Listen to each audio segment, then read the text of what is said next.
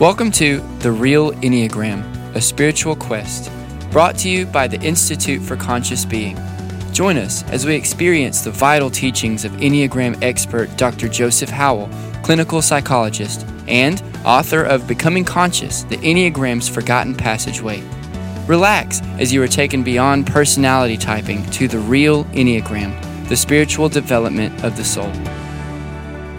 Welcome back to a podcast entitled The Real Enneagram, a spiritual quest. Thank you for joining us today for this podcast. Today it is myself, Erika Jobs, and Dr. Joseph Howell and his wife, Lark Howell. How are you both doing? Great. It's a beautiful day here in Alabama. The sun is shining and it's cool and it's a perfect day. Well, you know, I was looking forward to this podcast today because, you know, over the last maybe week or two, I've had a lot of people with questions about one of the papers that you recently wrote for our training group. But I thought it'd be great for our podcast listeners too to hear about this particular subject. And so I just wanted to talk to you and get you to talk to us about the concept of soulality. Very good. Well, you know, in the Enneagram, when we go from the ego to our number of integration, we actually go from our personality to another form of a personality. And this form of our personality is it's dictated by our soul more so than our ego. And I wanted to think of another way to depict or to name the phenomenon of those who live out of their soul and express their personality through their soul more than their ego. So, playing on the word personality, I just pushed the limits and made the word soulality as an antonym for personality, so that people could get that it was two different ways of expressing ourselves in the world. Okay, so when you're discussing or thinking about soulality, you're basically talking about once a person has begun to move in the direction of integration or move towards their soul child, they move from their ego type number and they go against their arrow to a number. So for me at the 8, I go against my arrow to the ego type 2, but that is my number of integration, and that is where I find my soul child. And so there, when I'm living there, then I'm expressing or living out of soulality instead of out of personality. Is that what you're saying? For example, how was your personality? And I'm sure it was nice and sweet and all of that. but how was it, Erika, from your standpoint? Because we're the best judges of ourselves. How was your personality before you made the transition to the soul child and the point of integration, where soulality became more of you? What are your how could you compare and contrast those two states of expression? Well, I guess this is good timing for this particular topic because I've been thinking about that a lot lately. One of the biggest things that I experienced in my ego fixation at the ego type 8 was just a constant striving and a constant what felt like pushing, and this constant need to be accomplishing and constant need to be in motion, action, constant trying to, to mark my place in this world and to become my best self, and this constant vigilance in protecting my children and my family and my business. And I don't know, it was just a constant state of, I guess the best word is just striving. I don't know. And then when I contrast that to where I feel like I am now, and I'm in no way achieved any enlightenment or anything, but I will say that I don't have the need to be in a constant place of pushing this push-pull thing that was going on anymore. Like, I'm very comfortable with being right where I am in this world. I don't know if that makes any sense or not. Well, yes, it's a settled, non-desperate, non-tyrannical feeling. Yes, exactly. I just, like even at work, there are things that come up, during the day that if I were back in the height of my ego fixation, I would be stomping around and calling supervisors and, making a fuss about this or that. And now, something will happen and I'll ask myself, is that mine to do? Is that something that I need to interject myself into, or is that not worth the energy? And there are times that, my eightness is needed, and there are times that I have to do certain things, but there's a lot of times I don't. And I think what I've realized is that other people have it. They're okay. They've got it. Like, they're smart. They can figure it out. If they need my help, they'll let me know. I don't have to interject myself into everything. And I can't even begin to tell you how life-changing that is, where I can just accept kind of a, really a holy perfection in what is, and not feel the need to go around, I don't know, pushing my agenda on everybody, if that makes any sense. Well, because I've been in your environment at the hospital frequently, I've been able to watch you in professional action in the hospital with your cohorts, with doctors, with patients, and I see the compassion coming through more so than the drive. It's almost as if you have relaxed the drive, and the compassion is pushing things. I think so. I think when the drive's not constantly in place, it makes space for me to be in relationship with others and to care for them and to be more concerned about, nurturing and that kind of thing than just demanding and pushing and, that kind of thing. So I definitely agree with that. And it's not something that I intend to do either. So, I guess when we move to the point of integration, that when you're moving in that direction, it is you become in a way that is not, you're not trying to do anything different. It just comes natural to be that way. Yeah. You've relaxed into the deepest nature that we have, which is our true nature, and that's embodied by the soul child. Yes. And we know that. We know how to live in the soul child because we came to earth that way. It's almost like we take the wisdom and the logic of our ego, and the soul child subsumes them, and it becomes our major way of moving in the world. Well, let me ask you this. Is it a continuum? Like, is there, is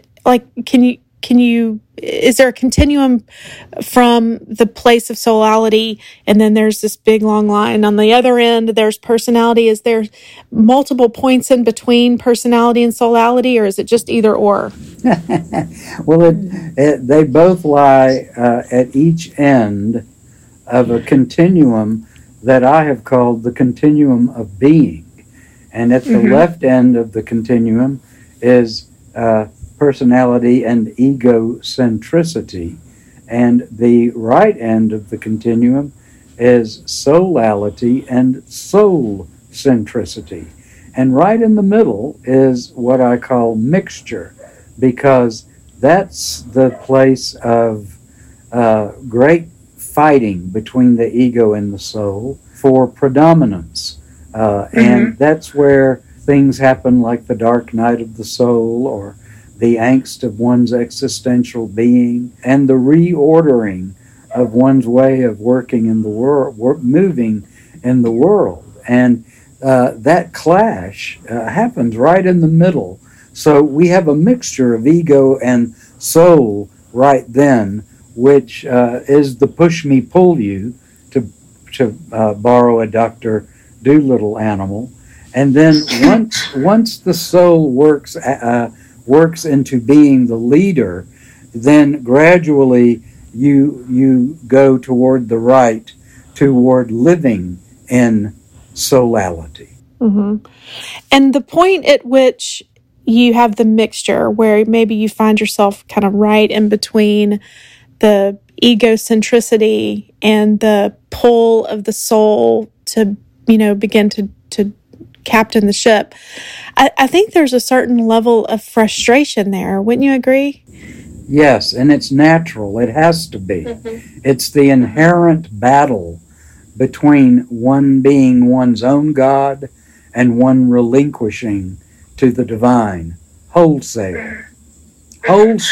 So in that particular place where, and I think, interestingly enough, I can so revisit that place, but, we have a number of people that we, work with on a weekly basis in our training, and often they will voice to me how that they feel frustrated, and, I don't know if I'm trying to think of the words that have been used, but they all kind of boil down to that unsettled. They know there's something more, but it's not here yet. What is your advice to someone in that place to continue to move to the right of that continuum towards soulality? Well, it can't be done through will alone. It can only be done with the divine charging our own virtues, our own essential aspects, our holy ideas, our faith. And that is done in the process of the spiritual practice of inviting the divine, who laughs when we invite the divine, because they are in perpetual hospitality toward us. We're actually just answering the call of God. We're not on a high horse just allowing them to come in. So the divine chuckles and says, when were you going to call? I was waiting. I have the doormat out. I love that. I love what you just said about, the divine being in a perpetual state of hospitality.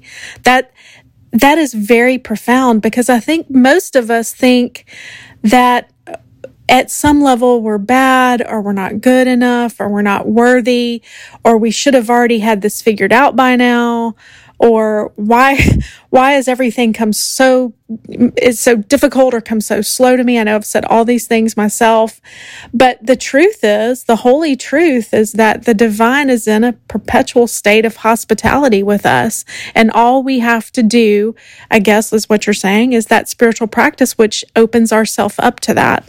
That's it. And the spiritual practice, if done daily, moves us. There was a minister in the 70s and 80s who was quite famous across the globe, and he had Henry Nouwen, by the way, as a guest speaker frequently. This minister was named Robert Schuller, and he was often quoted to say the following phrase regarding spiritual practices. inch by inch, anything is a cinch. Which I love that, because it shows that day by day things do change, because the wheels of God turn exceedingly slow, but they also turn exceedingly fine. And everything that is done day by day accumulates toward, in our spiritual practice, toward our living in soulality. So this soulality, I'm imagining that we probably have some listeners, because I know I've had this question, and I know that we have people in our training program that have this question. How does one know when they are beginning to live more constantly out of the soulality? Okay, well, I'll let Lark explain to you somebody who we knew very intimately, who's no longer alive. Eric Smith. We took careful notes when we were in our 20s and got to know him, who was in his 70s at that point.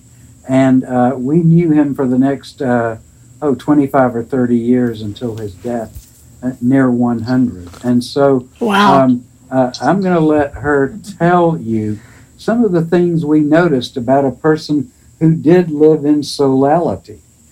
Hey, Erika. Well, yeah, Eric, he was an unusual person, and he's one of these people that you don't see very often in your lifetime.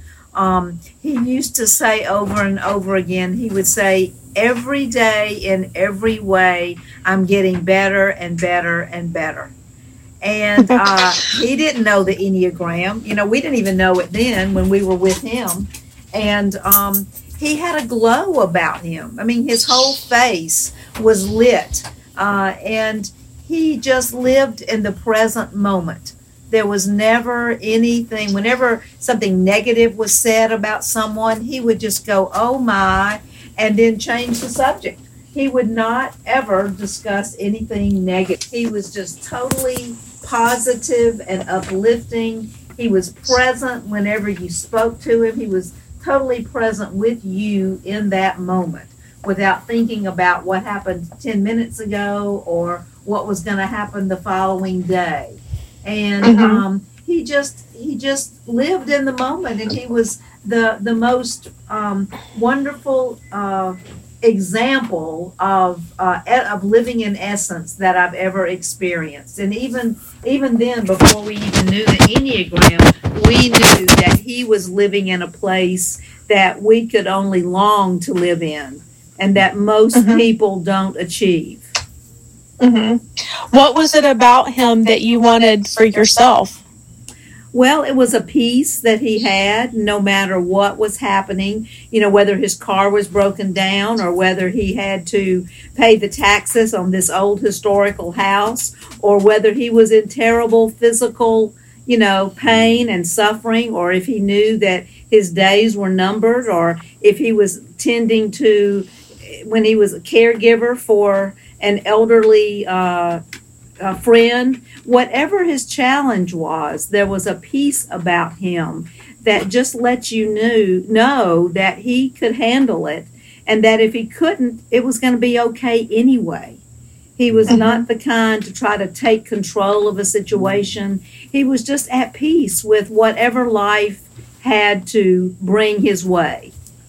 And he was sad when he would hear about terrible things about other people, but he wouldn't even commiserate too long about that, because he knew that whatever terrible situation was going on with someone else, that it would pass, just like it would pass with him. So he had an air of just being present in the moment and peaceful, and wasn't anxious or fearful or demanding or angry or any of those types of things that we all wish we could rid ourselves of. Yeah.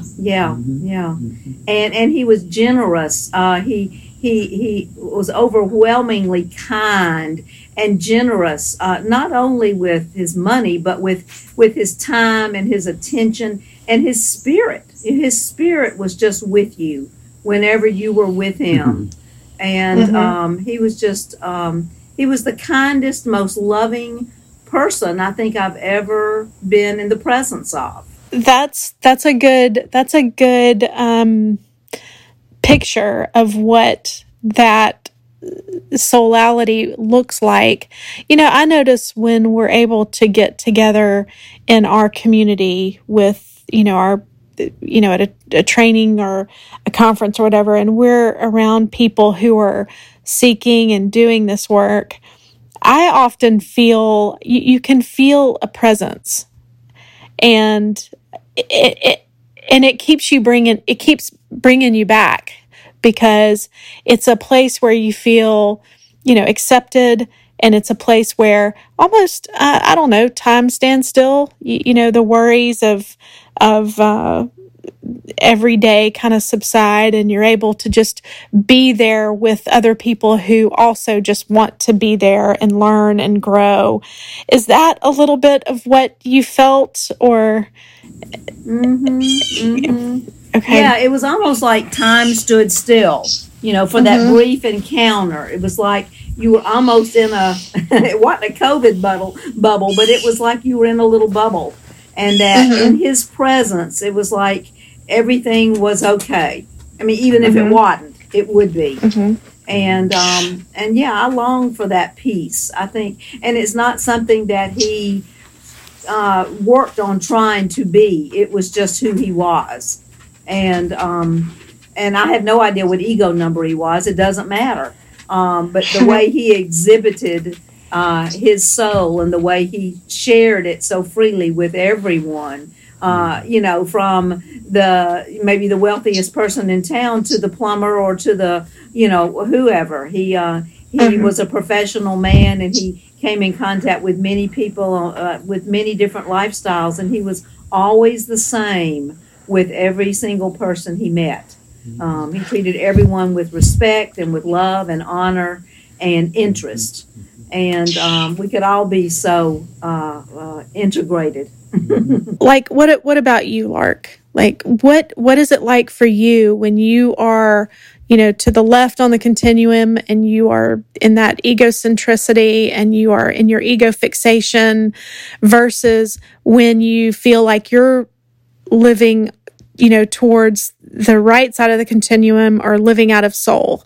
What are those differences for you? Well, it was interesting when you were talking about it. I'm an ego 7, so I'm your next door neighbor on the Enneagram, and I can get into a terrible frenzy of accomplishment, like you were describing. But unlike you do yours out of wanting to succeed and to accomplish, and to maybe call the shots, and to be in control. And for a 7, my frenetic moving about is more out of filling up a void, or wanting to multitask to the point of exhaustion.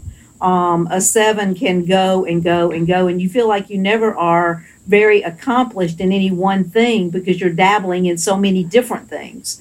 And it's a way to keep moving, because you don't want to sit in the silence. You don't want to stop. And you just, at its worst, it is a frenetic movement of activity that is exhausting. But in moving down that continuum to a place of integration, which would be going to my soul child of the number 5, when I'm able to do that, and I have to say, it is something that I consciously worked on until one day it just happened. And I was evidently in a frenzy of some kind, and I just automatically knew I needed to stop. I needed to calm down. I needed to center myself. I needed to sit with nature. I needed to sit and be quiet. I needed to have meditative time, whatever it was. But suddenly I realized that frenetic activity and that mindset had just faded away. And so once it happens, and it feels so good to be out of that ego, even for a few blessed minutes, once you do it, then you want to recreate that over and over again. So once you do it, you know what facilitates it. It's not like you can force it to happen, but you can facilitate it. And for me, that facilitation means quiet, introspection, time alone, time with sitting with Joe in silence, being with nature, being with our little dogs, not accomplishing anything, but just being and resting in God's Spirit. And I think that is what rejuvenates me, so that when I go back into a busy day, I keep everything in perspective. I realize that nothing is a terrible tragedy, and that I can move through the day more peacefully, knowing that nothing is that important. And if I can stay present in the moment, then that's what I need to do. And that's what gives me peace and helps me through every day. Yeah, and as I'm listening to you describe that, I'm thinking about how our spiritual practice lets us let go of all the things that we hold so tightly, the striving and the accomplishing and the busyness. And it's the spiritual practice that lets us realize we were never in control to begin with, that we can't determine outcomes. We never could. That the divine really is in a perpetual state of hospitality towards us, that there's not, we don't have to wait for this axe to drop. And bad things happen. I'm not saying they don't, but when we hold things more loosely, we can allow for those kinds of things to happen. And I'm thinking of myself specifically, without needing to control them. And when we never really had any control to begin with. And that's been important. That's for me, and I think it's my spiritual practice. It's allowed me to let go and detach from those things so that I can just be in the moment. And just, like you said, that quietness, that introspection. And for me, the compassion and the connection, because as an 8, in the ego fixation, it's you or me. We're separate, and I'm striving against, I'm pushing against, but in my soul, I want connection and community and compassion and all of those things that you have to be super vulnerable for. And that's where I find joy. Well, and one thing you said just then, detachment. I think that's a key word, because we have to learn how to detach from what our idea is of how we want things to be. Whether it's you lose a job and you're devastated because that's the only way you felt identification was with that job. And if we can become detached from the outcome of anything, that can give us a peace to move through the world more happily and more joyfully. And whether it's the loss of a beloved family member, or a job, or a divorce, or whatever it is that is bankruptcy. I mean, so many terrible things are happening to people all over the world right now. And if you can detach from how you feel you want it to turn out, and relax in the whatever it is, trusting the divine. Like you said, the divine is hospitable, and the divine is in us. The divine is just waiting for us to say, hey, I think I want your input now. I think I'm ready. I think I'm ready for you to take over and to control things, because I can't do that really. And that's the true definition of moving towards living out of soul, being connected with the groundedness of our being, living in essence, and moving in that continuum towards living out of soulality instead of out of our personality. Exactly. Right. Absolutely. Well, good. Well, I think that's helpful. I think anytime we kind of talk through those things, it's helpful for people and for myself to see, what that means, what that looks like. And people want to know. I mean, even though it's hard to say you do A, B, and C, I think if you can share with people what you do personally, I think it gives them some inspiration to think, well, now I might try some of these ideas myself. Well, and, the very act of awareness helps us grow, and to be aware that there is a place that you can live out of soul, that you don't have to live out of the ego fixation, and to be aware that, hey, if you don't have some sort of practice in place every day to get out of your mind, to get out of your head, and to open yourself up to the divine, then there's really nothing in place for change or for movement or for growth. And you can read books, you can do all these busy tasks, but the truth is we have to have a spiritual practice in place so that we can grow and learn the practice of detachment and move towards our soul.